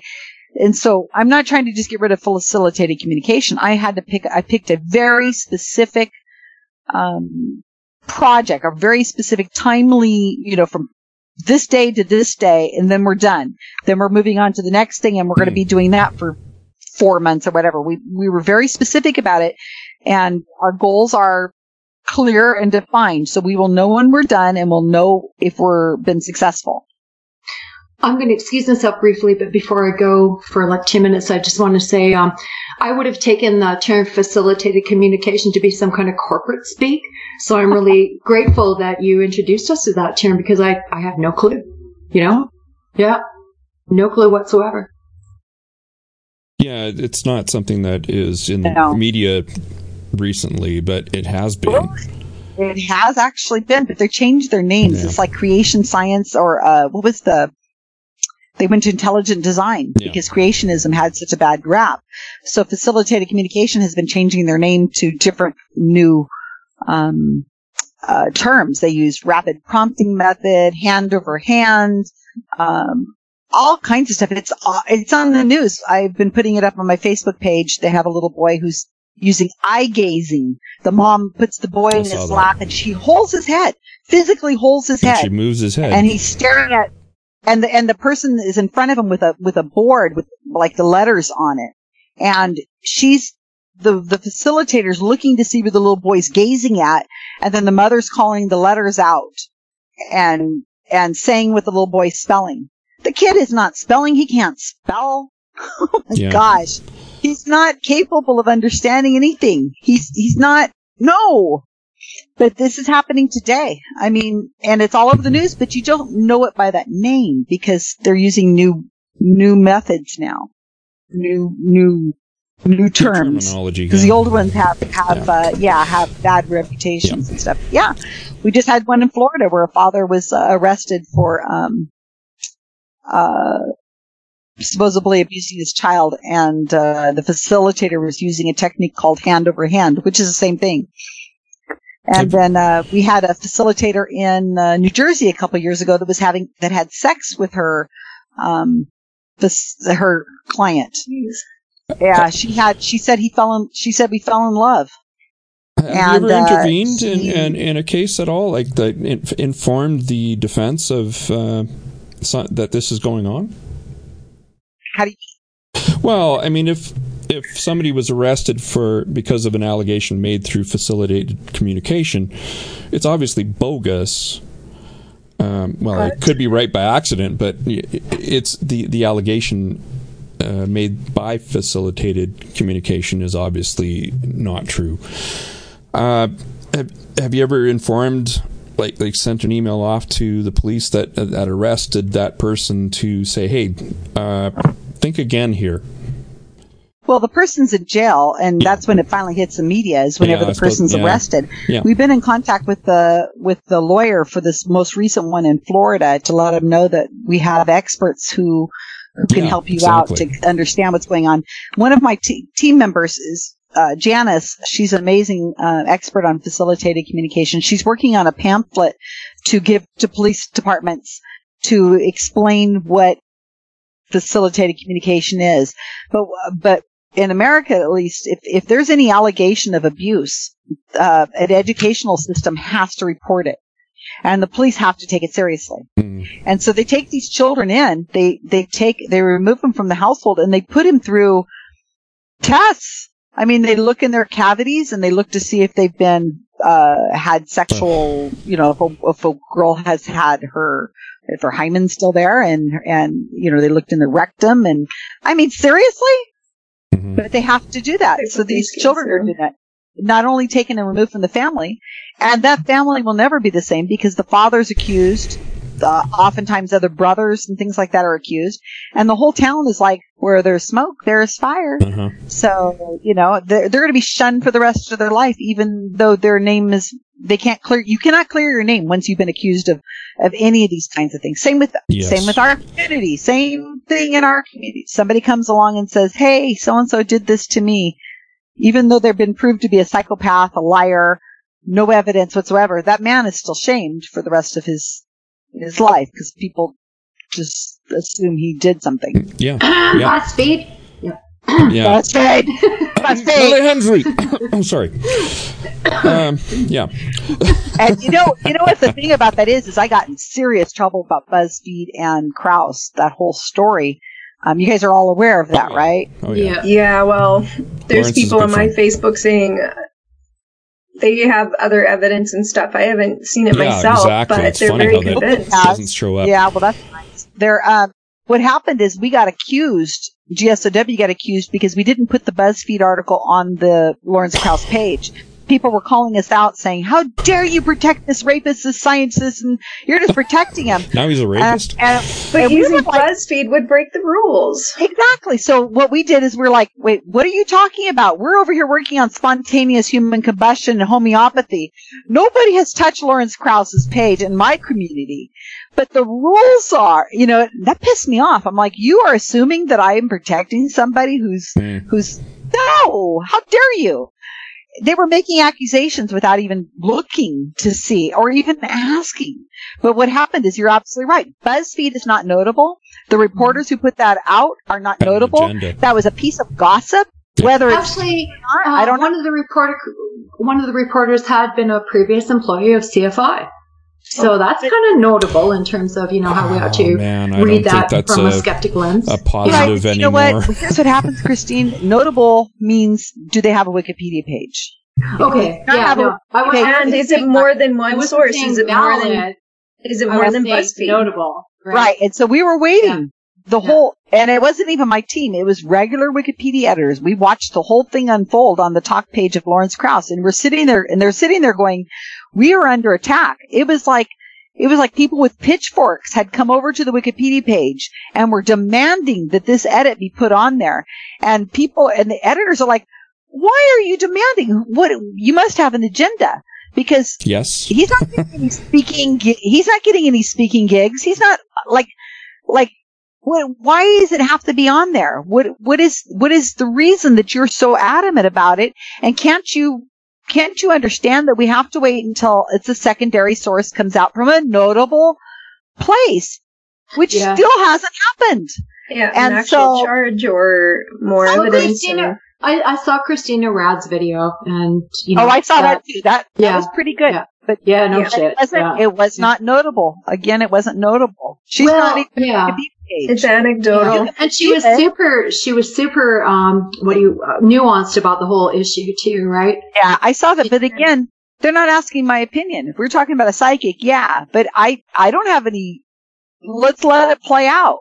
We can't put Christina Rad on there. She's just somebody who made an accusation. When she's picked up by a media report who interviews her and is willing to risk their journalist claims, then we could put it on the page. But until then, and what are we at? How many months are we at? Nothing. Yeah. And that's going to follow him forever because he's a living human being. We can't just put anything on the page. It's too important. Can't we wait? Aren't we skeptics? Can't we, and people were telling me, well, look at skepticism goes out the window. Well, there's an element that, you're either with us or against us, right? Hand waving. Right? And I'm against them, so. Virtue signaling and all that stuff, right? Go ahead, Twyla. I believe Christina Rad, but if you're going to put something on Wikipedia just based on that kind of stuff alone, Wikipedia is going to be overwhelmed with stories, anecdotes, and such. You need the evidence. Yes, Christina Rad's story is out there, but you can't put it on the Wikipedia page. So. Absolutely, because if you could put Christina Rad's page, her video on Lawrence Krause's page, then you can put anybody's ex-girlfriend who does a video on you of something that happened, whether it was true or not, can go on anybody's page. If you go down that path, you've opened the door for any video, any ex-lover who's upset at you to put something on there. You can't allow one thing, even if it does seem like it's credible, you can't allow it. It's a path we can't go down. It's a dangerous president. Yeah. I can't say that because I'm a white male, so I'm screwed. Oh God, you guys. But you are okay. Earlier in the show, I believe the way you said to our guest, like you only have 2 cats, Susan. 3. Sorry, 3. And I felt that was very judgmental on your part, Randy. And how many do you own now? All right, it's judgmental. I have 12. A dozen. Oh, you had kids? A dozen cats. Oh, no. So, apparently, Susan, you don't own enough cats. Yeah, no kidding. Well, I'm going on a tour. Tomorrow. I have 8 lectures. Coming up. I'm going to be going to, and so I've got house sitters coming over who are going to stay and live at my house because I've got 3 cats to take care of. So my God, I can't imagine having a bunch because it's hard enough. I'm like, okay, so you got to make sure that this one is here's his behavior. Okay, now that one, this is what this one's going to do. And this one's going to probably throw up because he gets really upset when there's somebody here. And here's where you would probably look for the vomit. And here's where we keep the stuff to clean it up. And and this one likes to be cuddled this way. Oh my God, 12 cats. We have one that's diabetic. I'm going on tour. I'm going up to, my youngest son is, moved to Seattle, Washington because he's going to be an air traffic controller. And so he's going to training. He's at 2 years of training and he just moved a couple weeks ago. And now I'm following with my car completely packed to the gills with his stuff.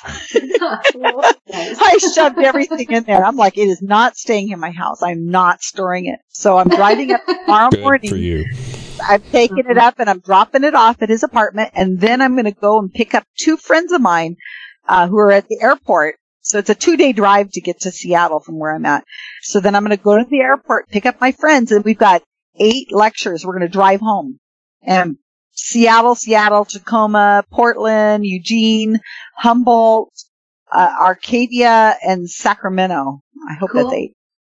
All the way home. But my poor cats, I can't imagine what they're going to be so stressed out. Mom's gone like 12 days. Poor kitties. Yeah, they'll probably have a big party, invite all their kitten friends. They're stressed. They'll be fine. We can't go anywhere. We got with the 12, so we were stuck. I'm afraid, especially with a diabetic cat. So it's extra. I had a diabetic cat, and I had to give him insulin. It was sad. I had to keep him hydrated, and we had to put I had one too, but frankly, giving a cat a needle under the surface of the skin is way easier than trying to give them uphill, right? I grew up with Labradors. You just slow something it is for in this the air one, believe with me. a pill in it, and they just, eat it. Right? Cats are like, wait, what are you doing? Fuck you. Fuck off. Leave me alone. But the needle was okay, Yeah. Poor kitties. Poor kitties. Yeah. And you take them to the vet, something's wrong, and then they say, let's run a few tests. And then you're like, okay, well, what's that going to cost me? Oh, it's just a couple $100. And, you're like, okay, you've spent $200 or $300, and then there's a few more tests. And then you're like, well, I've already spent $600, and then next thing you know, it's $3,000 or something. Do you guys have health care for pets? Is it free over there? Socialized medicine for pets? No, not for pets. No, it's not free, but we do have insurance for pets. We have pet insurance. Yeah, you can get insurance, pet insurance. Yeah. I don't. It's cheaper not to. No, really, especially with cats, right? Like dogs. They, I have a dog that I just sort of acquired last year because of my daughter, and ka-ching, ka-ching, ka-ching, right? Yeah. It's a Labrador? She's a border collie. What is Border collies are the smartest. Oh my god. They're so adorable. She's so sweet. But she, managed to get hit by a car, and then, I was out of town and I came home and she was just like out of it. And so I took her in and, tested her for toxicology and all that kind of stuff. I think she might have even had an epileptic seizure, Oh. So, about $1,800, overnight, they're not cheap. Yeah. Oh, poor kitties.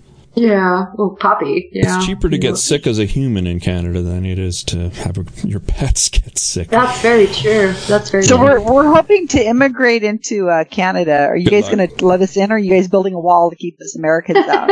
Not Americans like you. We were thinking about it. When the election happened, I just come back from New Zealand. I did a lecture in the New Zealand Skeptics. Shout out to New Zealand Skeptics. And we were over there, and the election happened, and I got messages from a whole bunch of people from New Zealand.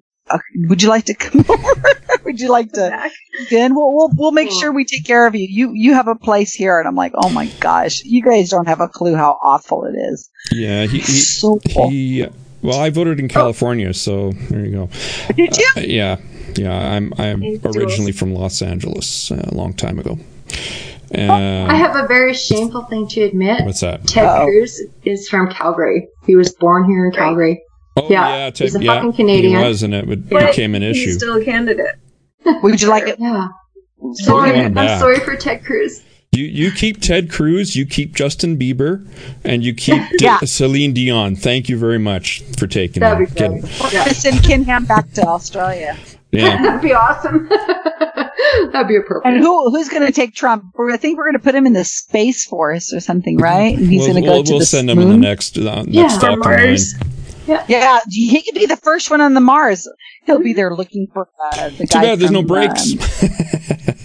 Where's potatoes? I don't understand. Where's my potatoes? Oh my god! I'm retired now, so I spend a lot of my time in.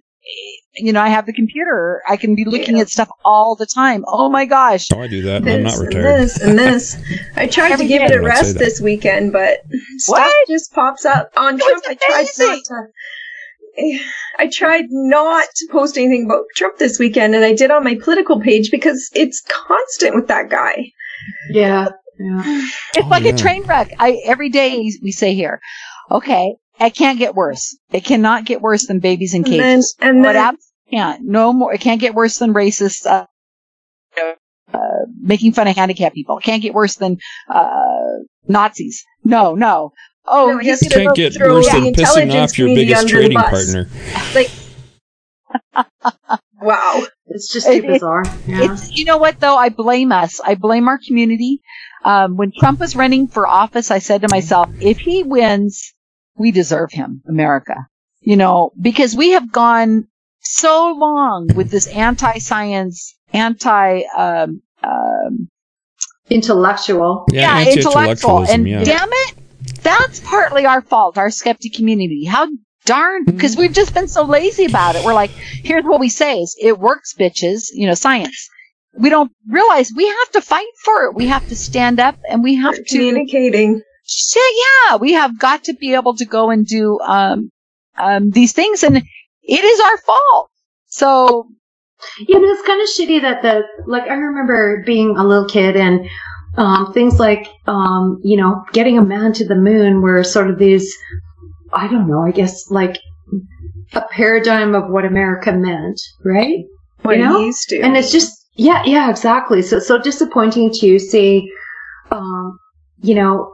leaders in the scientific community and that kind of thing just being, I don't know. Well, they're vilified even. If you look at Paul Offit, if you look at it, the education system has really gone downhill. Like, I blame the homeschoolers. I blame the churches that are eroding science education. If you go to Texas, it's like, son of a bitch, they got money for a bloody cross bigger than my place, and then they have their schools in these communities, and they're private schools. Like, they're huge. There's tons of money. There's millions of dollars just to keep these kids from being educated in science. Yeah, it's crazy. It's crazy. So it's our fault. Yeah. It is our fault. Okay, so I just want to say something about what Twyla just said here. It's not a matter of not having the resources allocated to you by the government, but other groups explicitly trying to fuck with your budget, right? That's really important. Yeah. Yeah. Like, that's what happened in my school. When you have a grade 8 teacher in a public school, not Catholic, our Catholic schools here are publicly funded with our taxes. This particular school I went to, in grade 8, the teacher would not teach us the Earth's history, like Eocene, Pliocene, all that. And he said explicitly, because we don't come from monkeys. Oh my God. That was my grade 8 science experience. So I grew up not knowing what the hell evolution was. I didn't know that scientists don't actually say we come from monkeys. They actually say we have a relative with apes. We don't come from monkeys. Like, these people get in the school systems and they completely undermine science. Absolutely. And we aren't stepping up and saying, no way. You are not allowed to do that. We're just walking over, because you know why? We're not organized. We're not talking to each other. We're not stepping up and taking this on. We need people to go to the school board. We need people to be on the school board to say, no, we're not running for office. Yeah, I guess that's why I asked that question about showing up to events personally, right? You can do very much online. But if you actually show to an event personally and, have the bingo cards and that kind of thing, right? Yeah. And join the school boards and do this and do that. Yeah. I mean, yeah. And it's hard though, because we're too busy. Well, somebody else is doing it. We need other people to help too. Like, we can't just be one of us on the school board, because you'll get ostracized. You need like 2, 3. You need to back each other up. Well, that's right. What they Somebody's got to step up first. You got to be there you need to go and get on the school board. And that's what they say. We voted for our president here in America. Whoop-de-doo. Your vote made no difference, especially like, we were saying in California. But that's always been that way. But what we need to pay attention to is your local, school board, your sheriff, your judges, the local people, your assemblymen, the small little things. Your vote makes a big difference there. The mayor, absolutely. And when you show up to the city council meetings and you say, oh, there's a church, there is a cross outside of the building. Explain to me, this is not a church. Why is the government putting up a 10 Commandments? Explain me to that. And then you will find people who will come out and help you. But, you just got to be the first to stand up, and we're afraid to. More people standing because we're going to get ostracized and we're going to get attacked. Is that an issue here in Canada, though, that people are inappropriately putting up the religious symbol? Oh, yes, it is. Go to Saskatoon, and just outside Saskatoon is a giant cross lit all night. Yep. Wow, okay. Is it on government property? Forgive my naive, I'm not sure if it is or not. People in Alberta will put stuff up on their private property. That's fine. That's allowed. That's totally allowed. It's allowed, but it's a lot. Like, if you haven't seen it, it's quite... Put your stuff up. Yeah, yeah. They're allowed, but it's there. But yeah, you can't complain about that. You can't rally about that. You can't go take it down. Well, you can put a giant satanic memorial right up next to it. I mean, not in somebody's private property. But you could put it on your private property. You could put an upside down cross. Actually, with my condo rules, I can't. But if they could put up a cross, then you can put up an upside down cross. Big anti-abortion, like they took a trailer, like a cargo trailer, and made this side a whole anti-abortion message. It was awful. What, in your condo thing, or just no, outside the town. Like, that was the cross outside of Saskatoon is dedicated to all the babies that have died. What's that website called again? That promotes those kinds of campaigns that, drive around with, it's got something to do with it says the word Holocaust in the word, in the domain name, right?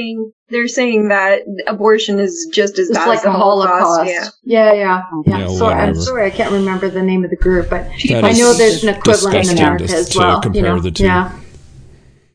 Horrible. But when those racists came, they came to my daughter's school, like the high school. I think it was about a year and a half ago.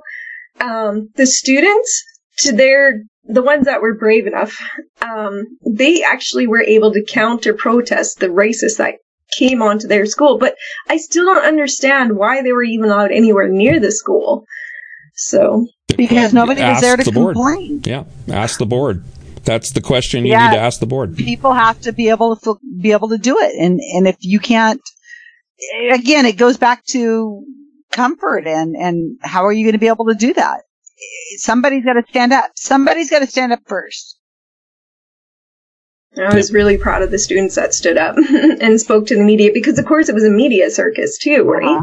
And the students were exemplary. I think the police finally were managed, because some of the students, like my daughter, felt threatened, managed to chase them off. But the students, they were so good at articulating how this is not our school, this was not our people. These were adults that arranged us on the internet and came to our school, and their values are not ours, and we're sticking up for our Syrian. So why were they allowed to say anything or come onto the property? They should have been escorted off and told goodbye. Yeah. It was crazy. But stuff happens everywhere. So we need to pick our battles, and this is what I do as a skeptical activist, is don't try, so many organizations try to do too many things at once. You have to pick one thing that you are comfortable doing that makes a little difference in one way and follow through on it, and then report back on it, and with what worked, what didn't work, and then move on to the next task. And that's exactly how I operate. We pick one thing. Yeah. And then focus everything to Red Deer's credit, resources. The anti-fluoride group was coming together here, and they were planning this whole thing, and just on the internet alone, I think we scared most of them off. So we still have fluoride in our water. Not in Calgary. They had, I think 3 people ended up showing up. To protest fluoride. I don't want to scare people off. That's the thing. I want to try to change their minds. I don't want it just, drive it underground. We could have changed their mind because we were all over their page. My point is that you drive it underground, it doesn't go away. It festers and grows. Exactly. I don't advocate for arguing with believers. Absolutely think that that's a waste of your time. We got the fence sitters. Well, yeah, but hopefully. Yeah. Because that whole group went away, and there's no big campaign to get rid of fluoride anymore, where it was huge until that point. And now it finally went away. People aren't complaining about fluoride. There's no letters to the editor. So I'm hoping that whole education campaign that we put out actually did convince people that this is a good thing. That's because you showed up. That's why. It's because you showed up and you stood up. And we mentioned, we brought out all the facts. Fluoride's already in the water. We're controlling the amount. This is not unnatural. Fluoride, and stop mixing fluorate. up fluoride and fluorine, and stop, we were able to counter a lot of the dialogue. Absolutely. Yeah, people that think that mercury is in vaccines. I mean, it's never been in vaccines. There's been organomercuric compounds, but that's not the same thing as mercury. Not methyl mercury. Or even mercury metal. It's totally different chemistry and toxicity. Yeah.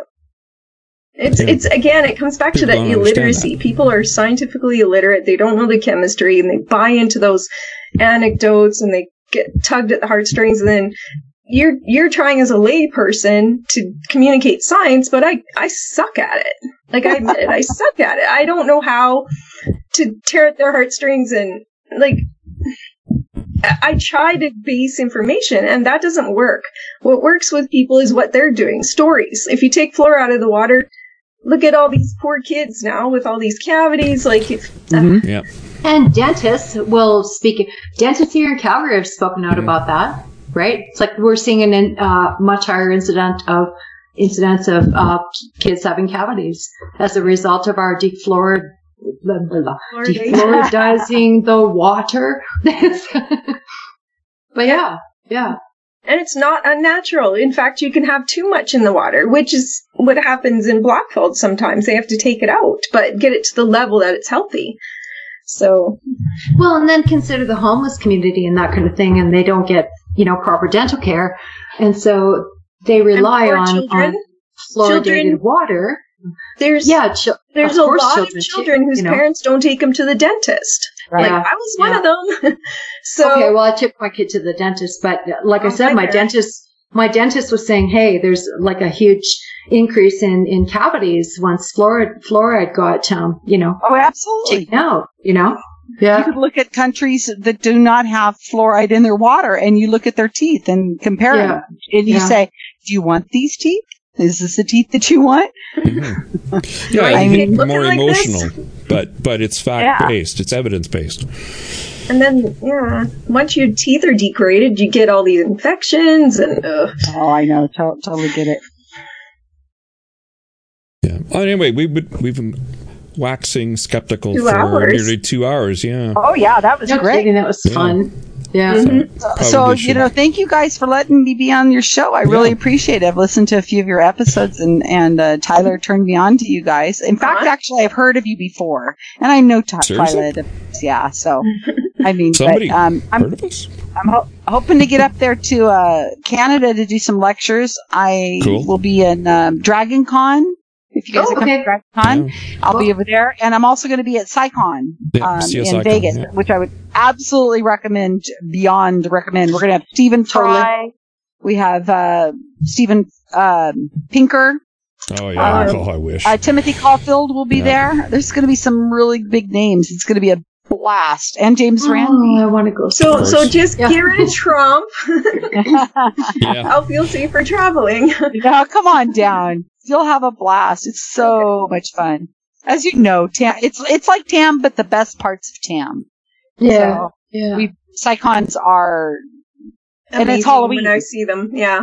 I've not been to a SciCon yet, but I was, like I said, at Tam for a few years in a row, but then I got breast cancer, and so, I missed a couple of, and I'm just too broke to go this year, but I, pray for a miracle. Right? Oh, yeah, I'll pray. But I tell you what, it's going to be, SciCons are the Tam. I mean, SciCons existed before Tam, by the way. Yes, that's right. But now they have a skeptical component. Well, they were, but they were doing them, but now it's Halloween related, and they do a lot of things that Tam didn't do. So it's better than Tam. That makes sense. Yeah, okay. Yeah. We have a Halloween party, and we have we do the Sunday papers just like the old Tam. We don't have the challenge. That was insane to organize. That was one of my favorite parts. Was a lot of people said that. Yeah, which ones were you at? The one with the lady that had the cards and Connie-san. Yeah, and then she accused the magician of sleight of hand.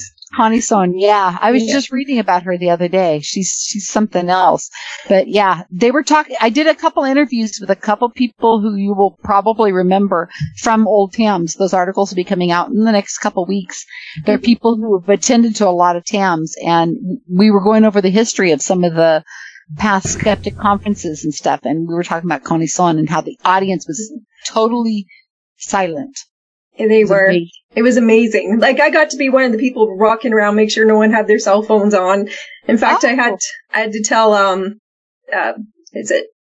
Penn's wife had to get her to shut hers off. And so, no, I got to boss people around a little bit. It was kind of fun. Turn it off. Yeah. Oh, that was an incredible time. But to arrange something like that, it's so hard that you can't. A lot of volunteers. Right. Yeah, I presented twice in the Sunday morning papers, and I was actually on a panel. Yeah, a panel on rhetoric and, skepticism 101, basically, right? So, yeah. Are there any videos of that? So much fun. Probably. Yeah, they are. Sunday performances? They weren't recording a lot of those, and it really bothered me because one of my favorite parts of the conference is the Sunday papers. I've written many articles about how important that is. Yeah, it is actually. Yeah. So if they could do a skeptical component with volunteers and start doing something like that again with one of these types of cons, it'd be amazing. Right. I need to get going because I think somebody's at my door. I think we should be signing off anyway. Thank you so much. It's been 2 hours. Thank you, guys. But thank you for joining us. It was a great talk. Oh, yes, definitely. I'm not going away. Good. Yeah. Bye. Good night. Bye-bye. All right. That was awesome. Yeah, that was really good. So I guess we'll close out now. Nobody called, so well. Oh, did check the messages, actually. I was so intrigued by the interview. Vincent Stevens. Okay, yeah. They're just talking tech talk, and yeah. I'm ready to shut her down, so here we go. You've been listening to the Legion of Reason Diversion coming to you from Alberta, Canada. If you enjoyed this episode, consider subscribing to our bi-weekly podcast on iTunes and other podcatchers. Even better, subscribe to our YouTube live sessions where you can join in on the discussion. Thanks for giving us a listen. Music and other sound effects under license from audioblocks.com.